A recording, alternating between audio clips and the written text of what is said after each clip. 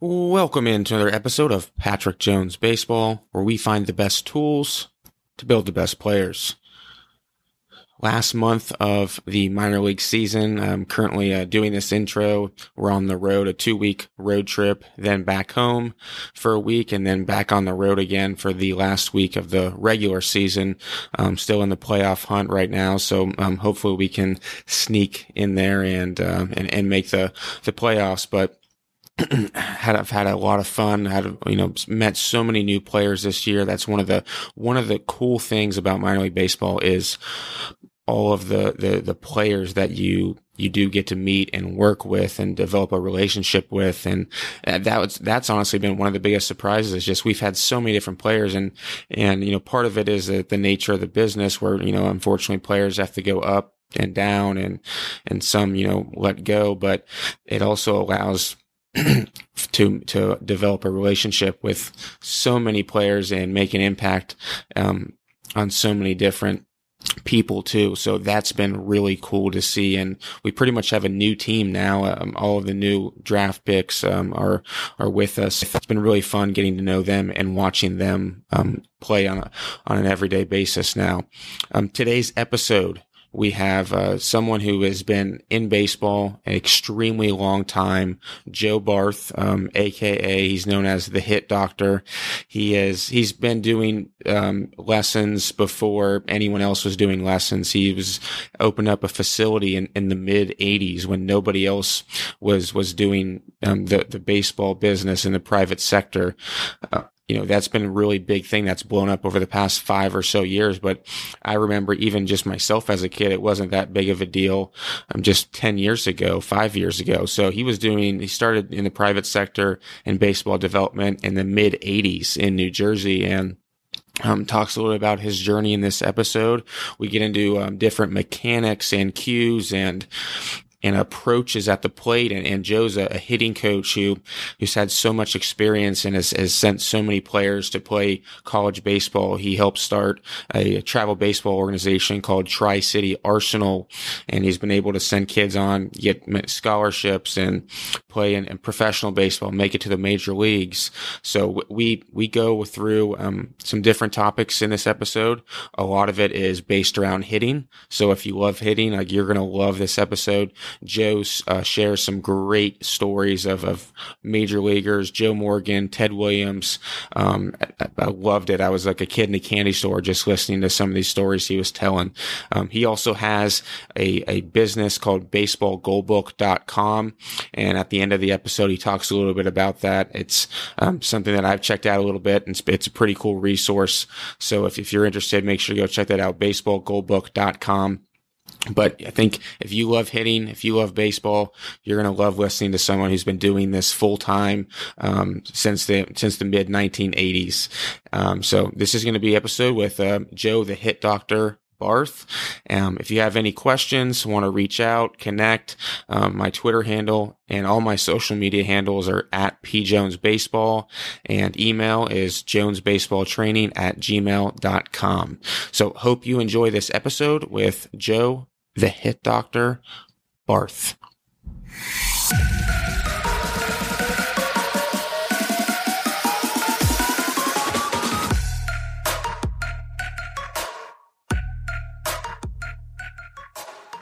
All right, we now welcome on Joe, the Hit Doctor Barth. Joe, thanks for coming on the show.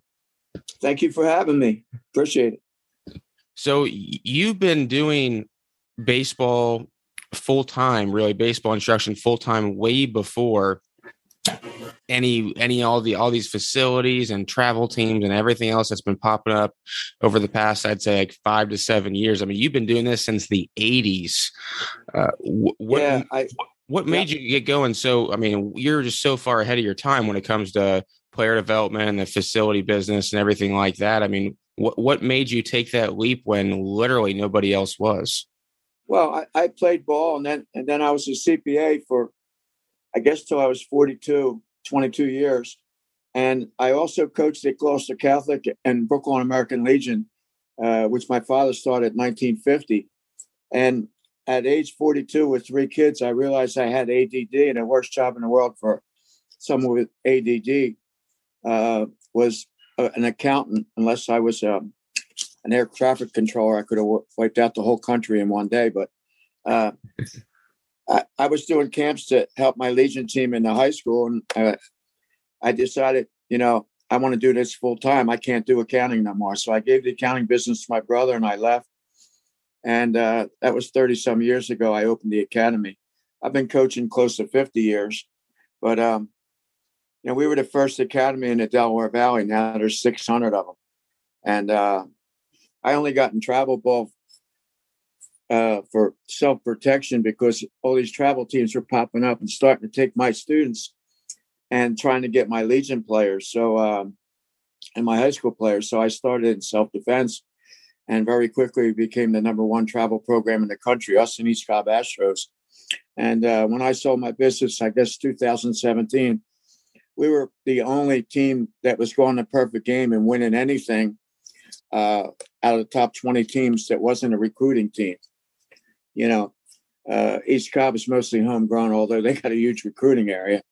But everybody else in the top 20 flies people in to play us and stuff like that. And we were still winning. I sold the business because of health issues. But, I'm trying to take Arsenal USA now across the country because there's not too many people teaching baseball.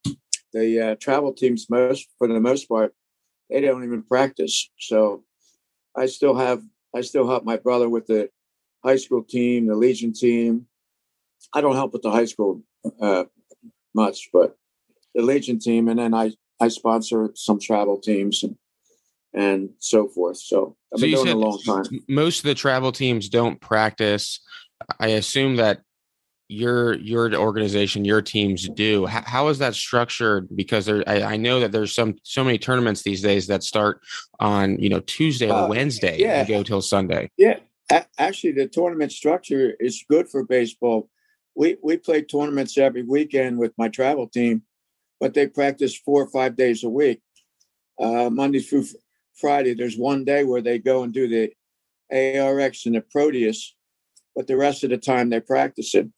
And I have kids, kids that come from distance, they can only get there on Friday. So what I do is I videotape them and they send me tapes of their workouts at home, and I give them homework every week to do it. A lot of them are more Arsenal kids than the guys that live around the street, around the corner, because they do their work. I had 2 catchers drafted real high, brothers from Buffalo. Well, I had one kid since he was like 10 years old, and they film their workouts every day, and then they come in on Fridays and play. But we're in the player development. If we do that, our teams will be successful. Our kids will go on and play college baseball, regardless of who recruits whom. And that's our main goal, to make the kids better. You know what I mean? So that's our main objective with everything that we do. Get the players better. When it comes to getting the players better, as you just mentioned, I mean, in the off season, how is it structured so that they're continuing to get better, develop? I know you guys are in New Jersey, so obviously you can't go outside. I mean, are you working with them in the off season? How does that work? I have a goal book, a workbook it's actually, I give every coach that wants it in the country that they can have the dashboard for free, and then they enter their players. Their players get a free trial, and then they pay some small fee a year. But I can look at every player in the country's goal book. More importantly, the coach can look at it every day. And we try to, we assign stuff, we assign drills and so forth, but the coaches can assign their own drills. It's just that by checking the app, you can find out who's working. And if a kid doesn't do anything for a week or two, we can email them or whatever. But I want to know what my guys are doing every day of the year. And we used to keep a book, and that was a pain. You had to see the book. Now with the workbook, that's online. So I could look at the kids from Buffalo every day and see what they're doing, how many swings they took. And I don't know if you're familiar with battle history, but I'm a big fan of the Sitting Bull theory. Before Little Bighorn, they was wondering which military genius was going to win. Custer, who taught military strategy at West Point, or Sitting Bull, who was this it seemed to be street educated Indian out there was wiping out the U.S. cavalry. Well, at the end, when they interviewed Sitting Bull after he wiped out our cavalry, they said, "What's the secret to your success of being a military genius?" He said, "Well, I'm not a genius. I simply outnumber the guy 11-1. That's what we try to do. We try to outwork our opponents 11 times more work than they do.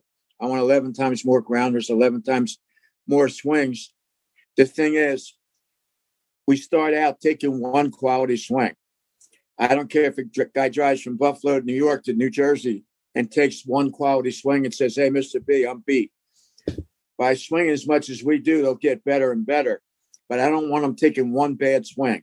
I want to see every swing. I want to eye on them when they're taking them. And eventually they build themselves up where they can swing a lot. But they got to all be quality. We take one at a time, 10 at a time, one at a time, or 5 at a time, one at a time. So that's basically it. That the workbook said, I think, separated us from a lot of people.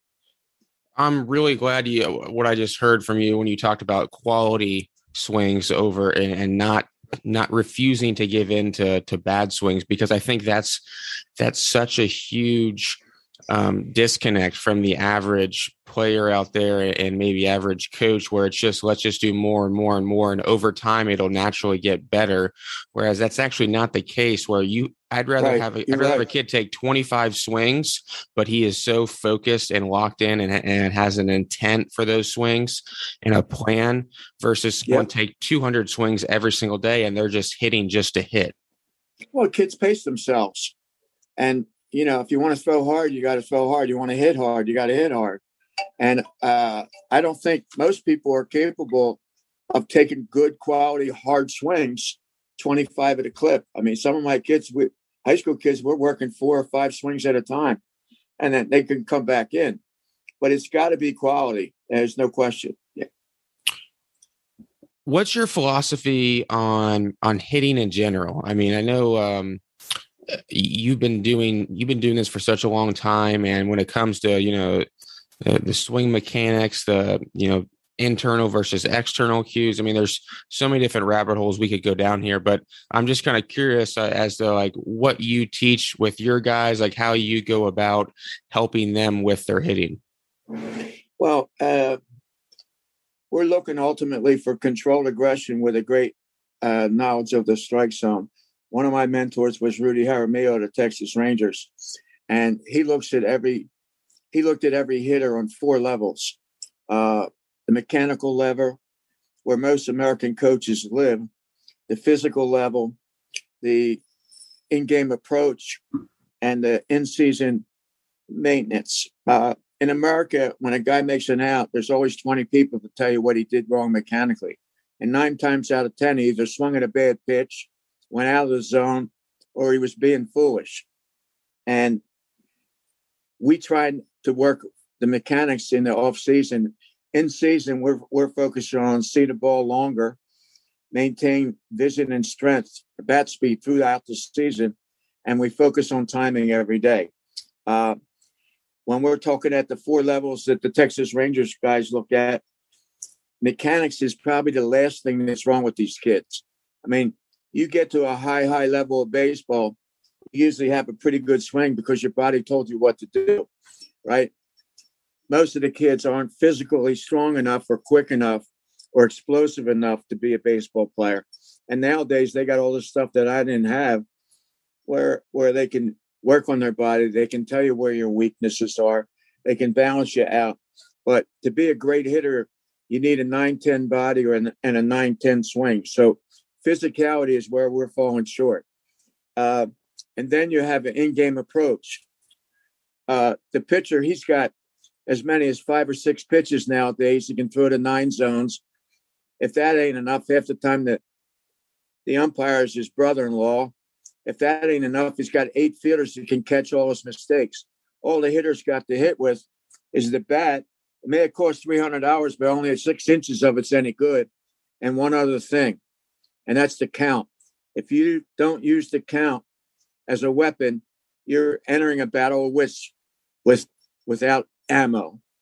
So we do a lot of hitting by the counts, scouting by the counts, I asked the kids, what's he going to throw you on the first pitch?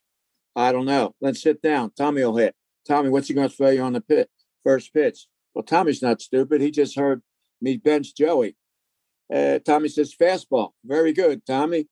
First pitch, he's going to throw you a fastball. Where's it going to be? I don't know. Sit down. Okay. Watch the game. Greg Luzinski is the bull. He told me when Pete Rose came over to the Phillies at spring training, he stood at the top lip of the dugout, and he called every pitch to him, Smitty, everyone in the Phillies. He was calling every pitch. And here, we don't know what's coming, but he knows what Smitty and I are getting on every pitch. So by the end of spring training, we were all standing next to him, trying to guess what the pitch was coming. It ain't rocket science, especially at the lower levels. You got your head behind or even with the count. What are you looking for? I'm looking for dead red in my beach ball with no strikes. I'm looking fastball with one strike, unless the guy's proven he can get something else over. Until such time, everything else is thrown in the trash heap, right? Trouty said, when a guy can throw a slider over, I got to bring that back in with one strike. And then, of course, with two strikes, you turn it into Tasmanian Devil, expand the strike zone, and don't let the umpire have an impact. Okay, and at the amateur level, that's really important. I'd like to on the two strike approach. I'd love to hear you elaborate on that a little bit, because I know that that's a hot topic, and you've seen so much amateur baseball and travel baseball, and I hear this a lot is, the umpires aren't exactly the greatest at those levels, and they're calling pitches 2 to 3 balls off the plate with 2 strikes. At the same time, if a lot of hitters can even put those balls in play, they're going to be outs. So, I mean, like, what do you tell your guys to help them with their 2-strike approach, so they're not just up there putting the ball in play and viewing that as a win only versus still trying to drive the baseball? Number one, we hit Dominican style at least once a week. Dominican style, there is no balls. You get one pitch to hit, and if it doesn't bounce or isn't behind you, you got to hit it. I like that. I want them to realize that they can hit anything from their nose to their toes. All right, we do that once a week. Now with 2 strikes, we're going Dominican style. If you get called out, it's not a problem. Come out of the game, go over in the cage. We'll work on Dominican style again. All right. Nobody gets called out on Arsenal. That's a no-no, because we hit anything that moves that's even remotely close. Number 2, we work on our 2-strike approach every day, where you tell the pitcher, throw me anything you want. I got 2 strikes. You can't get one by me. And every kid's 2-strike approach is different, but sometimes we shorten up. Sometimes we hit the inside of the ball. Again, I think my players know, or they should know, what area they're looking at, and they learn to foul off the area they're not looking at. Like, a lot of times we'll look outside, try to hit the inside of the ball with our 2-strike approach, right? If I'm looking inside, it's because I'm playing guys that don't have a curveball. All right. But if he throws me inside when I'm looking out, I got to be able to foul it off. And that's why we try to hit the inside of the ball, because you can foul it off out of the catcher's mitt. We break up those pitches. My dad, he played 22 years, and he said it was a must do in the St. Louis organization. You had to practice fouling balls off every day. I think it teaches 2 things: let the ball travel, and I can break up good pitches if he beats me. And so we do a little bit of that, but every kid has to practice. 55% of your at-bats end up with 2 strikes. How often do we practice it where you have to be ready for anything? We don't. The kids push the button, make the pitching machine throw it where they want it. It's crazy. So it's a cardinal sin. It's a cardinal sin for Arsenal to strike out looking. Is that absolutely? Okay. Absolutely. Don't come back and tell me the umpire blew it. No, you're hitting Dominican style with 2 strikes. Okay? Literally, you've been told since you're 6, anything close. What does that mean? Right? I don't care how blind he is. If it's close enough to call, it's close enough for you to reach. It might be, like you said, 3 balls off. Que sera, sera. You know by the time you bat the second time that this guy's bad. If he's bad, that's not that we can't lose because the umpire's bad. You got to take him out of the equation. Period. Yeah, I think the other part of it too, and I'd be interested to hear what you have to say on this, is a lot of times we don't strike out on strike 3. We strike out on strike 1 and strike 2 because we miss those absolutely pitches. No question. Absolutely no question. When Ryan Howard was with the Phillies, first of all, that guy was the most talented guy I've ever been on the field seeing. And he worried so much about striking out that he chased with 1 strike and no strikes, right?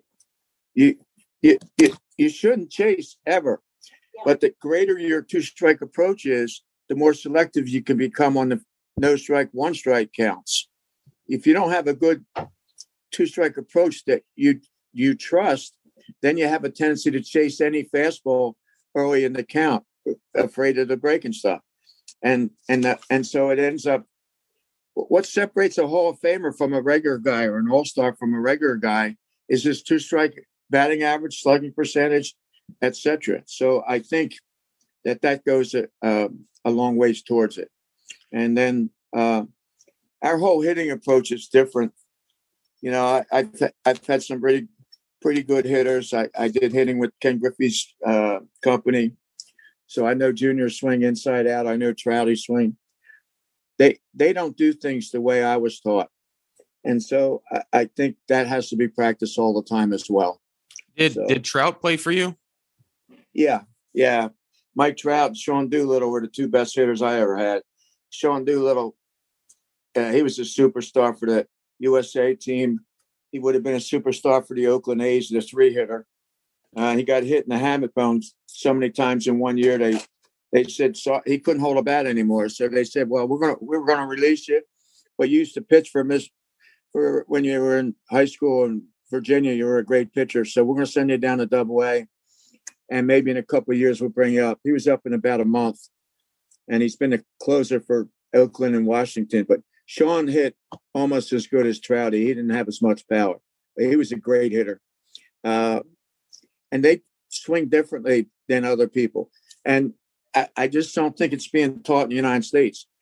I come to find out that I was a natural hitter my whole life. And then my junior year in college, coach decided to teach me how to hit. He had played for the Yankees, and he was a great college coach. And he taught me a lot of stuff that I now believe is wrong. And so my guys should hit curveballs. We don't have to swing at them until we got 2 strikes.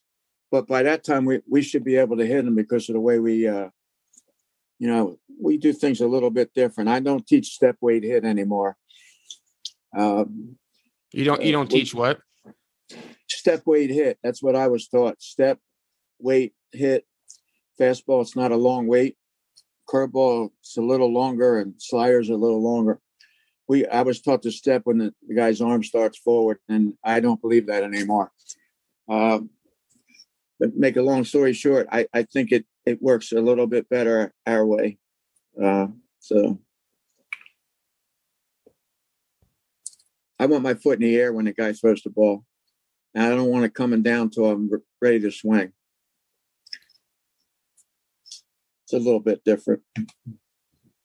When it comes to being like the Arsenal way, like you said, you guys don't do it a little bit different. Like, how are you teaching the stride? Well, I know you said you wanted the foot in the air, but each hitter's a little bit different. We want the guys loaded.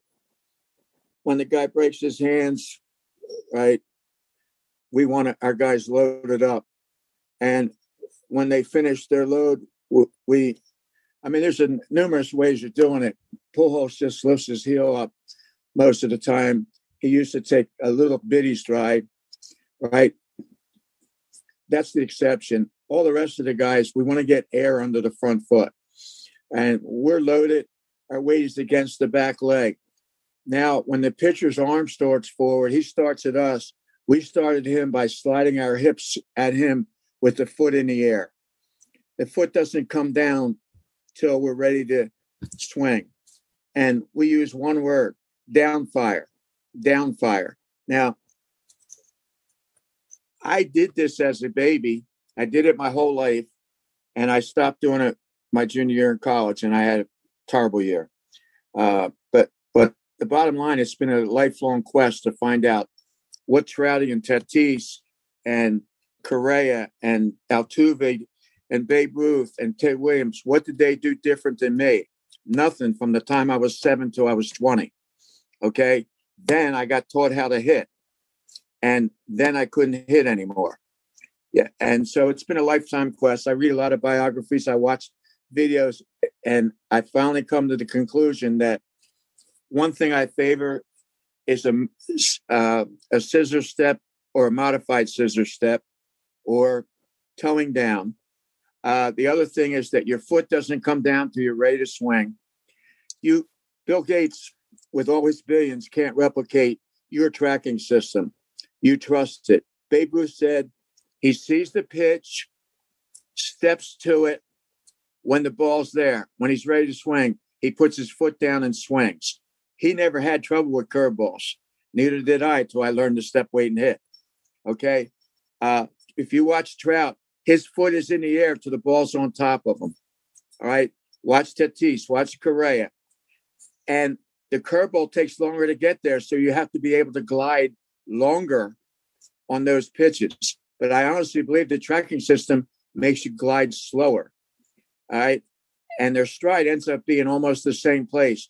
You just have to be able to hold your foot in the air while your hips are gliding to the ball a tenth of a second longer. That's the difference between a 95-mile-an-hour fastball and an 85, 86 slider or curve at 80 is a tenth of a second. Your foot's in the air 4/10 of a second or 5/10 of a second. Okay? And if you can hold your weight, it's always down fire. And all of a sudden, you can hit outside pitches out of the park, and you can hit curveballs out of the park. And that's basically our approach. All right. And our 2-strike approach, if you want to go up on your heel and just put your foot down Pujols style. Well, when they do that, the kids tend to keep too much weight back. And you have to, if you're going to go up on your front toe and lift your heel, you still have to slide your hips level towards the pitcher while his arm's coming forward, while he's coming at you. You got to go at him with your hips and then put your heel down. So that's what we teach. And you can tell the difference by the way a guy takes.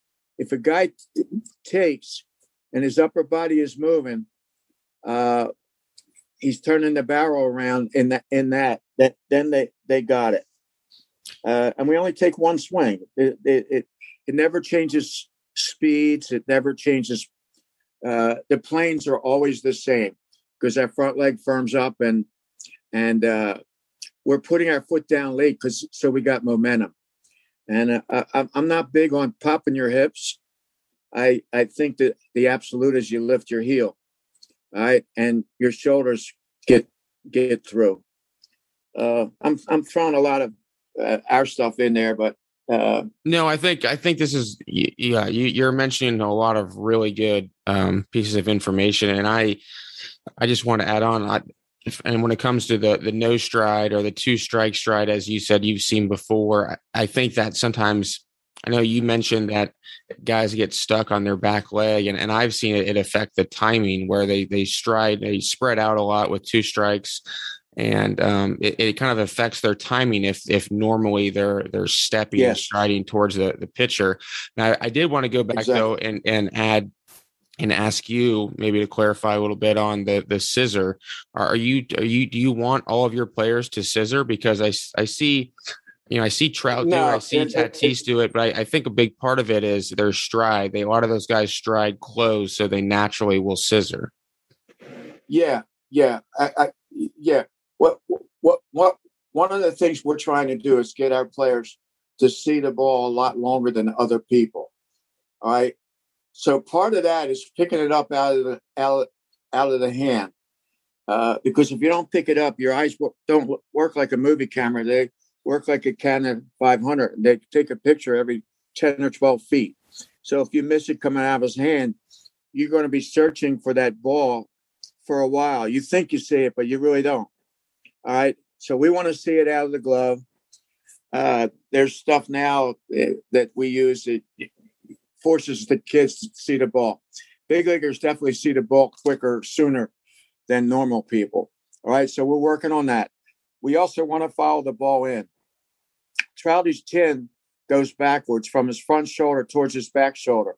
But if it's middle in, it stops and then continues to reverse a little, but it still moves back first, right? If it's an outside pitch, middle out, your chin should go back.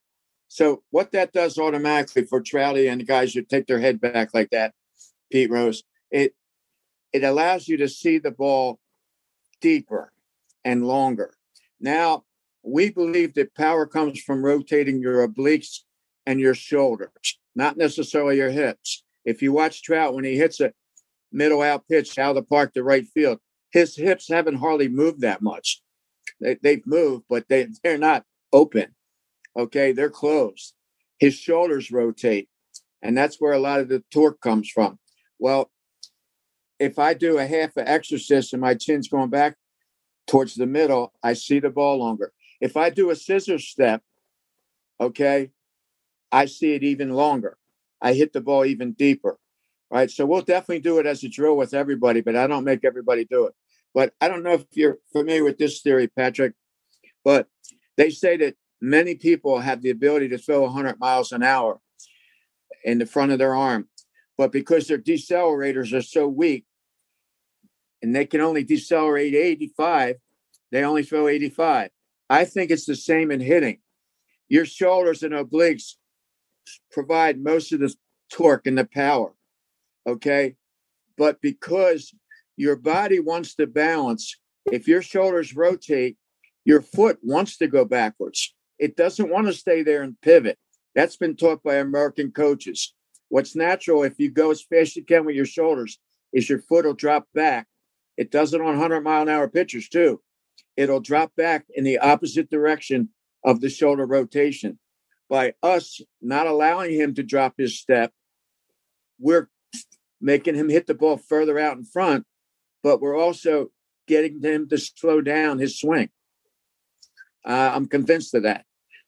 When they start swinging wiffle bats, that back foot will go backwards like Tatis, Correa, Cabrera, Babe Ruth, Lou Gehrig, Ted Williams, Hank Aaron, Roberto Clemente. Shall I keep going?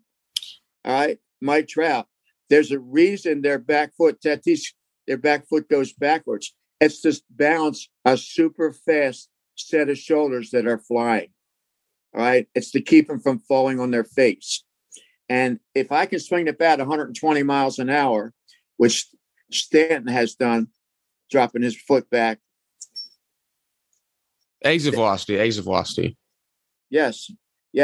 Your exit velocity, if left alone, if you take the kids from the Dominican, they all do a scissors or a modified scissors because they're trying to hit it as hard as they can.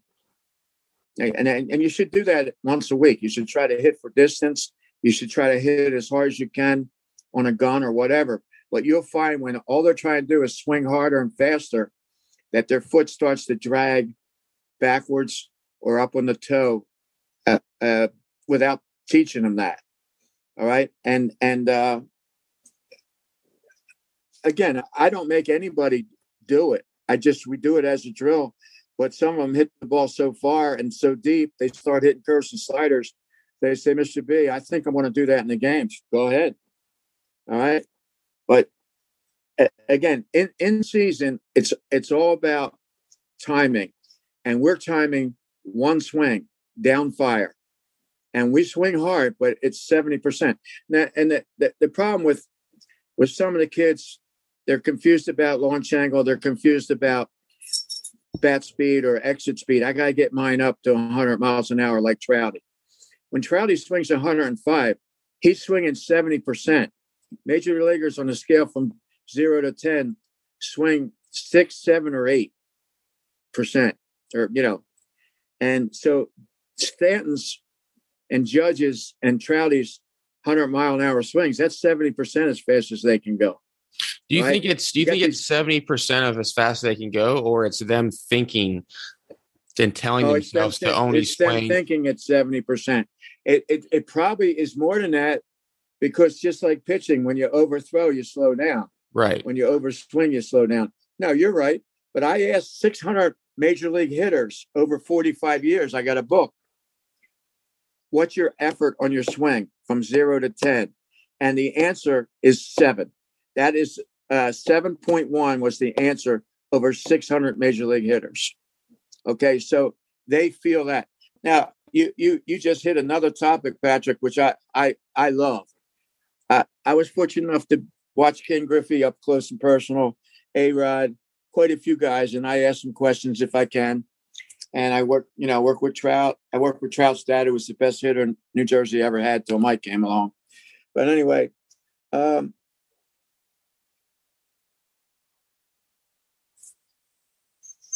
what's the effort level? 7.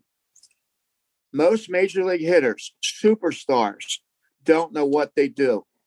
They know, they think they know what they do, but they don't. Case in point, if you asked Junior what the secret was, I tried not to ever turn, never turn. I tried to throw my bat down, let the ball get past my cup, throw my hands down and finish high. Now, you try doing that. Number one, that's impossible. Now, is Ken Griffey wrong? How can he be wrong? He's Ken Griffey. All right. That's what he thought. That's what he felt. When he did that, it went in the second deck. If I taught that to 100 kids, none of them could hit. All right. They'd be hitting the ball into the ground. Major leaguers don't have to know what they do. That Rudy Jaramillo didn't even want them to see their videos. He wanted them to know, what did you think and what did you feel when you just hit that ball off the wall? What did you think? What did you feel? Barry Bonds has to know what he thinks and what he felt when he's going good, what he felt when he was going bad. All right. The results, they trust you. You say, that was good. Then what did you feel? And you have to train all your kids to think what they got to think, to feel what they got to feel, to be great. But the picture of what that is got to be in your head. And it doesn't necessarily have to be in his head. They don't have to know what they do. They just have to do it all the time, the way they want. And one of the big things with Rudy, mechanically, he would try to get him back to the feel that they had. They had described it when they were going good. And I don't know if that's making any sense, but no, it is. It is. I do agree with you when it comes to the effort level, and I think that's why you hear so many major leaguers talk about, not trying to do too much and thinking the opposite field. I think the opposite field approach is part of that. Part of that thing too, where they're just trying to, hey, not try to do too much, just hit opposite field gap. And before you know it, they're pulling balls down the right field line if they're a left-handed hitter, even though they're not trying to do that. But now my follow-up question though would be to that is, you mentioned some really good hitters there about and how they didn't exactly know what they were doing. It was just about feel and that type of a thing. What about the hitters, though, who aren't just incredibly gifted from the time they're born? Do they need to know exactly what they're doing so when they get off track, they can get themselves back on again? Because I think I have met some really good major league hitters who truly do know their swing and can break it down, and they've said that that's helped them for when they have struggled because they know exactly what to look for to get them back on track. Well, JD Martinez is a great example of that. He'll go down in between at bats to look at what he did. I think what happens is eventually what you feel and what you see, you understand it's a cause and effect thing. And you start to understand, when I didn't hit it good, I felt this, and you start to differentiate between feeling right from wrong. And the picture of a great swing, once it's in your mind, you're always gravitating to it, and it's got to help. I just think that it's more important for them to know what they have to think and what they have to feel. Yeah. Right. But it sure doesn't hurt to know what it looks like. Yeah. You know, I agree with that. It comes together. I as a coach, Mr. Griffey told me one time, it's like Major League hitting coach. It's like Michelangelo. You're painting the Sistine Chapel, only the chapel wall is moving, and you're painting and painting and painting, and it starts to look really great. And when you step back to look at it, it's all gone again. It's blank. Guys opening up. You're trying to get him to stay close, stay close, stay close. Because he's a major leaguer and because he can do things right away a lot easier, pretty soon he's staying close too long. He's not getting the bat out. And so you got to bring him the other way, back and forth, back and forth. And so a major league hitting coach's job is never done. But I think the thing that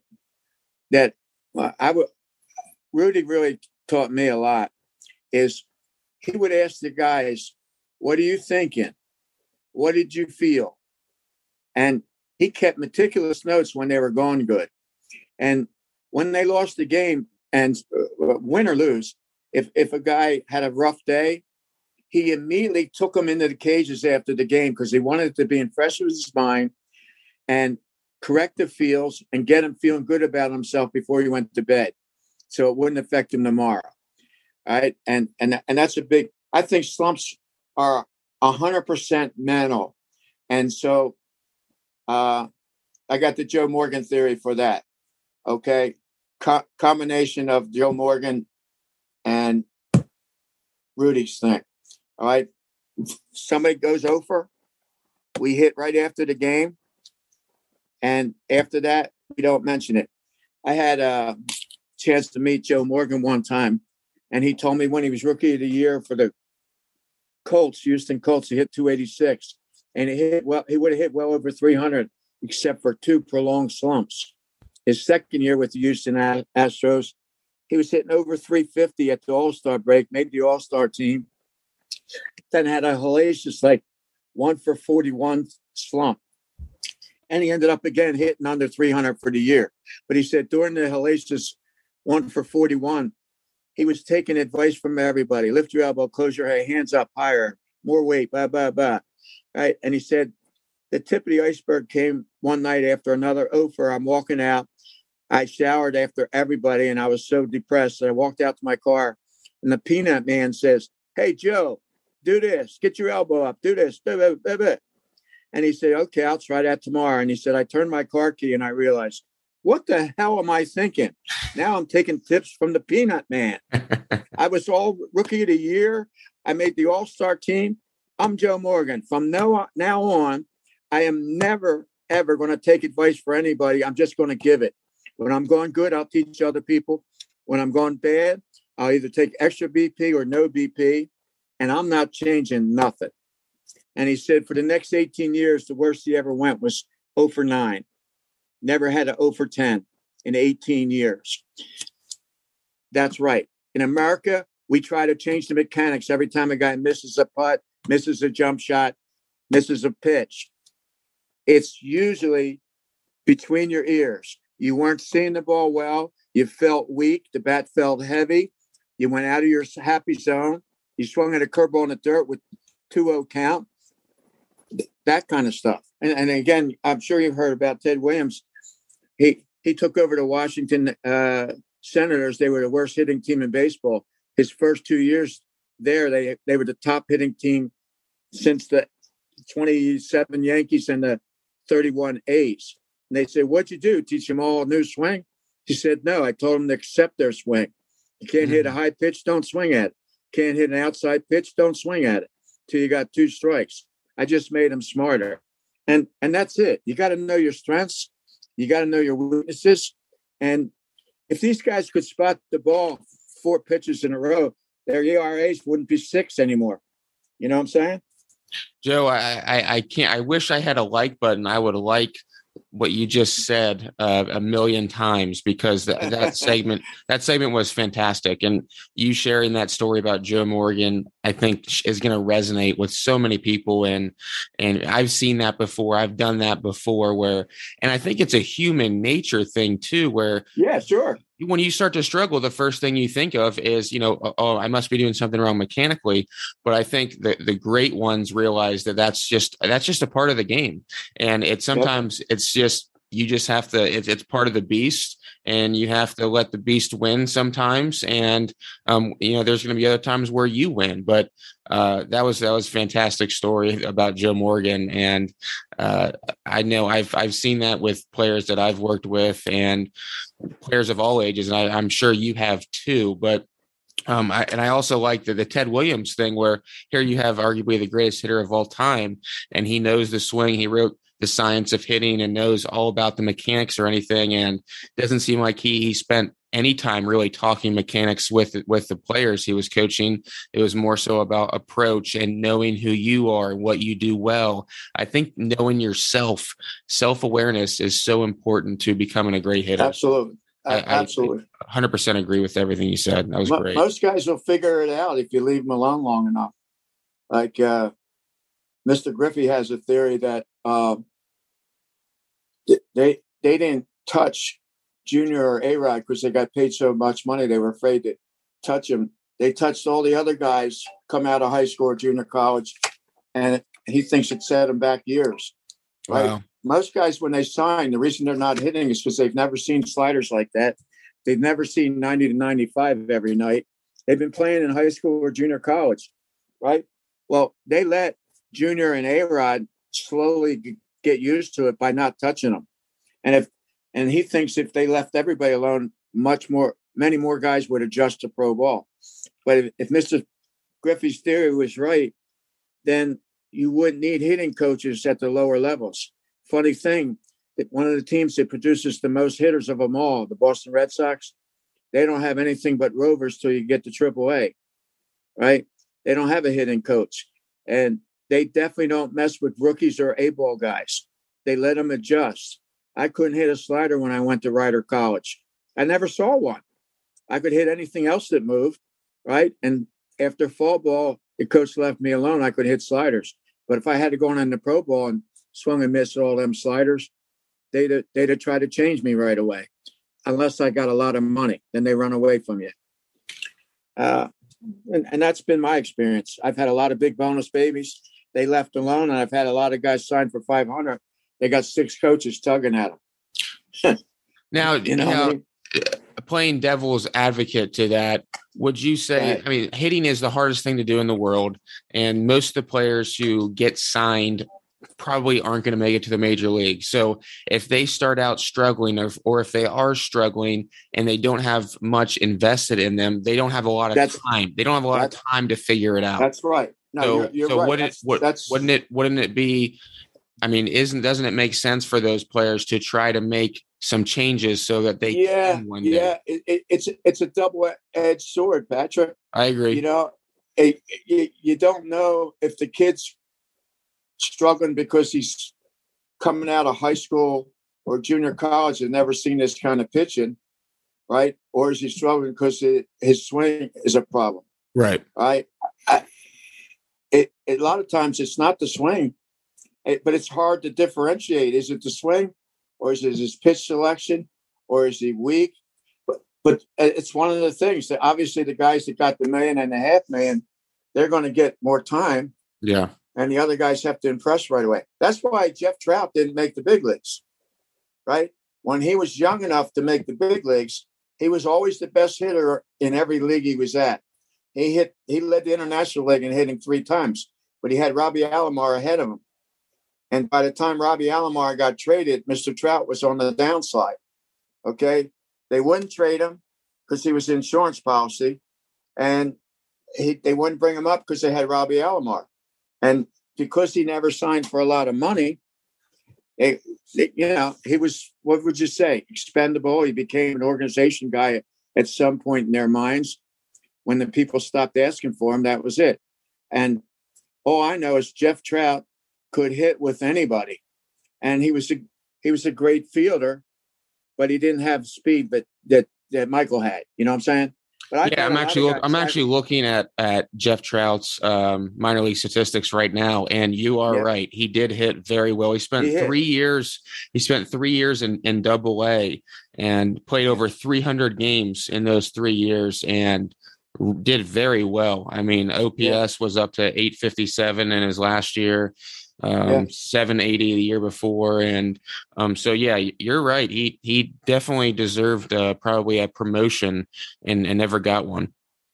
Yeah, I mean, it's one of the baseball's a tough sport because you got kids coming out of high school and out of college, a difference of 4, sometimes 5 years in age, and it's really hard. And then you got the influx of all the guys from other countries, so it's hard. I realize it's a crapshoot, you know. And you got invested $1 million or more in the first 2 guys, so you got to give them every chance. It's just tough, you know.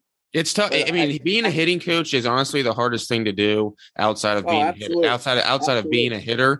A hitting coach is you're always the first guy that gets fired. Yeah, I know some great hitting coaches that got fired, but the only thing that I would do differently, I would insist. If I owned a team, I would insist that you say to every guy, how's that feel? Why don't you like that? You don't like that. Tell me why you don't like that, right? Give them control of their own swing, because young players take it as, well, Mr. Barth told me I have to do the scissors. Mr. Barth told me I have to do this. Mr. Barth didn't tell you anything you have to do. In fact, tell me why you didn't like it. We're going to bag it right now. You know what I mean? If it doesn't help you right away, maybe it's not for you. Maybe we should bag it, right? You give it a chance, blah, blah, blah. If it causes you to hit the ball a lot harder and you feel uncomfortable, well, guess what? Live with it, right? We'll pop them out of the ballpark till you get comfortable, right? But I still think every player, no matter how much money he got, should own his own swing, and you and I are just his guides to try to help him figure it out. Every great hitter in the big leagues has his own system. He does his own drills that make him feel good. He does this off the tee. He has his own process. He developed that because you gave him enough time to develop that. And you asked him, how's that feel to you? You didn't tell Ken Griffey Jr. how to swing. You told the other guy how to swing. And with Junior, you would say, hey, why don't you try this? Let me know what you think. I think that's the way we should treat everybody, you know? Yeah, if you feel like someone's making you do something, you're going to be less likely to stick with it versus if you think it's your idea and you came up with that idea. That's right. Then it's more likely that you're going to stick with it because you feel like you figured it out. And I didn't play in the major leagues, but there were certain things I figured out about my swing, and absolutely, I believed it and I stuck with it because I felt like I was the one who figured it out. So it's really empowering the hitters to own themselves, own their swing, and to realize that what they're doing comes from them. Absolutely. And it's not rocket science. Like, no. You should know what's coming a good portion of the time, or you should know where it's going to go. It's a lot like poker. It doesn't matter what your hand is. You're looking at that. The guys who win know what the other people have. And Pete Rose's thing, I instilled that in Brooklyn. In other words, on every pitch, I want you to tell me what he's throwing and where he's throwing it. I'm not going to say anything if you're wrong, but you'll start getting right most of the time. He's either ahead in the count, behind the count, or even. You can name on one hand, probably not 5 fingers, all the amateur pitchers that throw anything other than the fastball, 1-0, 2-0, 2-1, 3-1. You know what I mean? Now, obviously, right. In pro ball, it changes. We, of all people, because we're guessing every pitch on every count to every hitter, should be aware of the guy that throws changeups there, who throws his slider there, and has an idea what this guy's going to throw. If you don't, you're playing, like I said, you're playing a game of wits half loaded.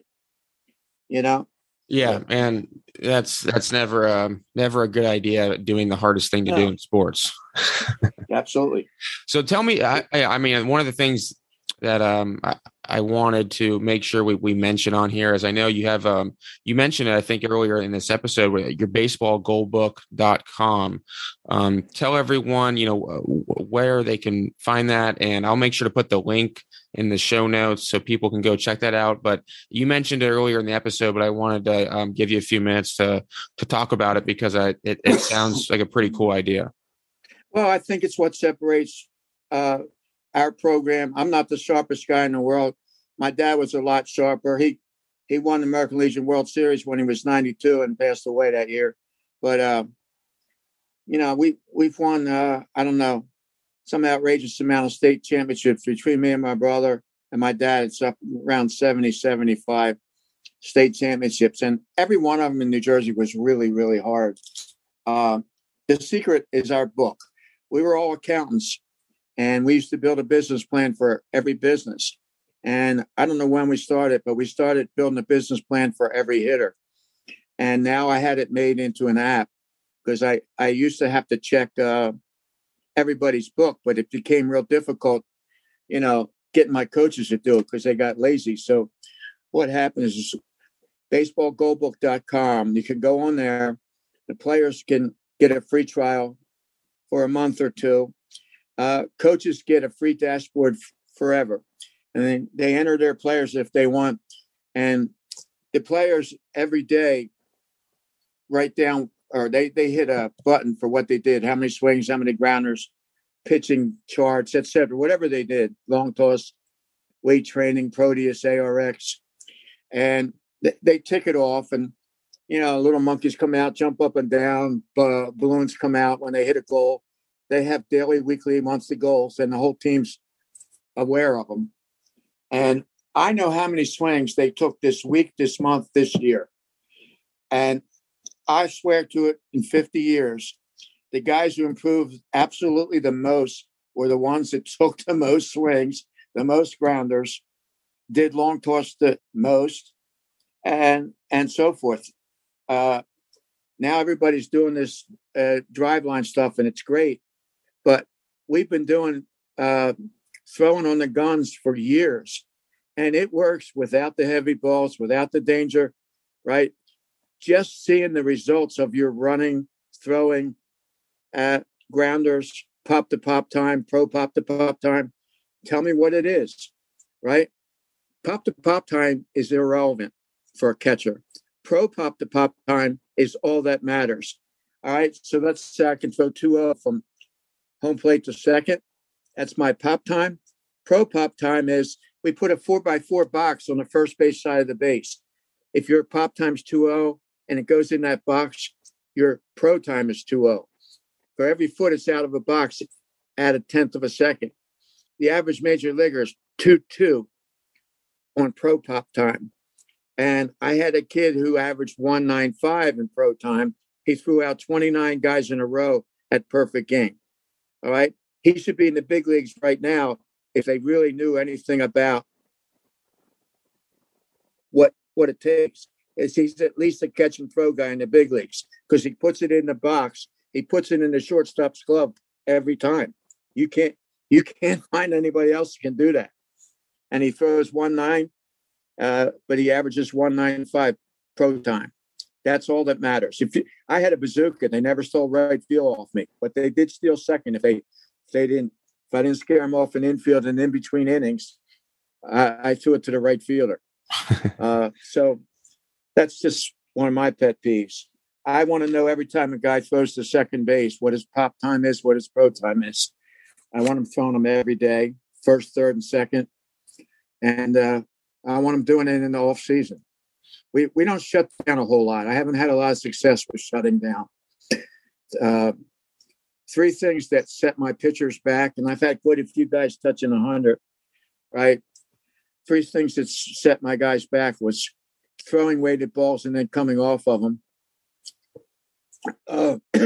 We had the Atlanta Braves flexibility guy come up and stretch our guys till the capsules popped, and they lost 6 miles an hour and took us a year to get it back. And then one year I didn't have him pick up a ball for 2 months. That set us back about 6 months. So we don't throw hard November, December, but we train. And that's it. We hitting wise, we progress from stationary targets like tees and so forth to slow moving targets to a little faster. Every day we progress through that. You get in trouble, always go back to the basics. These kids all want to rev the machine up, but put it in a place where they can hit it. I want it where they can hit it. Mm-hmm. When I hit off machines, we mostly hit sliders. That way they learn our system of staying in the air and judging the ball. And they'll hit fastballs a lot further. They hit breaking balls. Yeah, anyway. I like the slide. I like hitting the sliders too, but I think it helps their bat path, and they have to have good direction they can't roll over. And so, yeah, I'm a big fan of hitting sliders too. Joe, this has been a lot of fun. Really happy we were able to connect. Baseball. Yeah, I really am. And I appreciate you sharing all your information. Again, for those listening, baseballgoalbook.com. That's what Joe was just talking about. So I appreciate you coming on, Joe. And, hopefully we can stay in contact because I really enjoyed this conversation. Yeah, anytime, Patrick. I enjoy it. Awesome. I appreciate you having me. Thank you very much.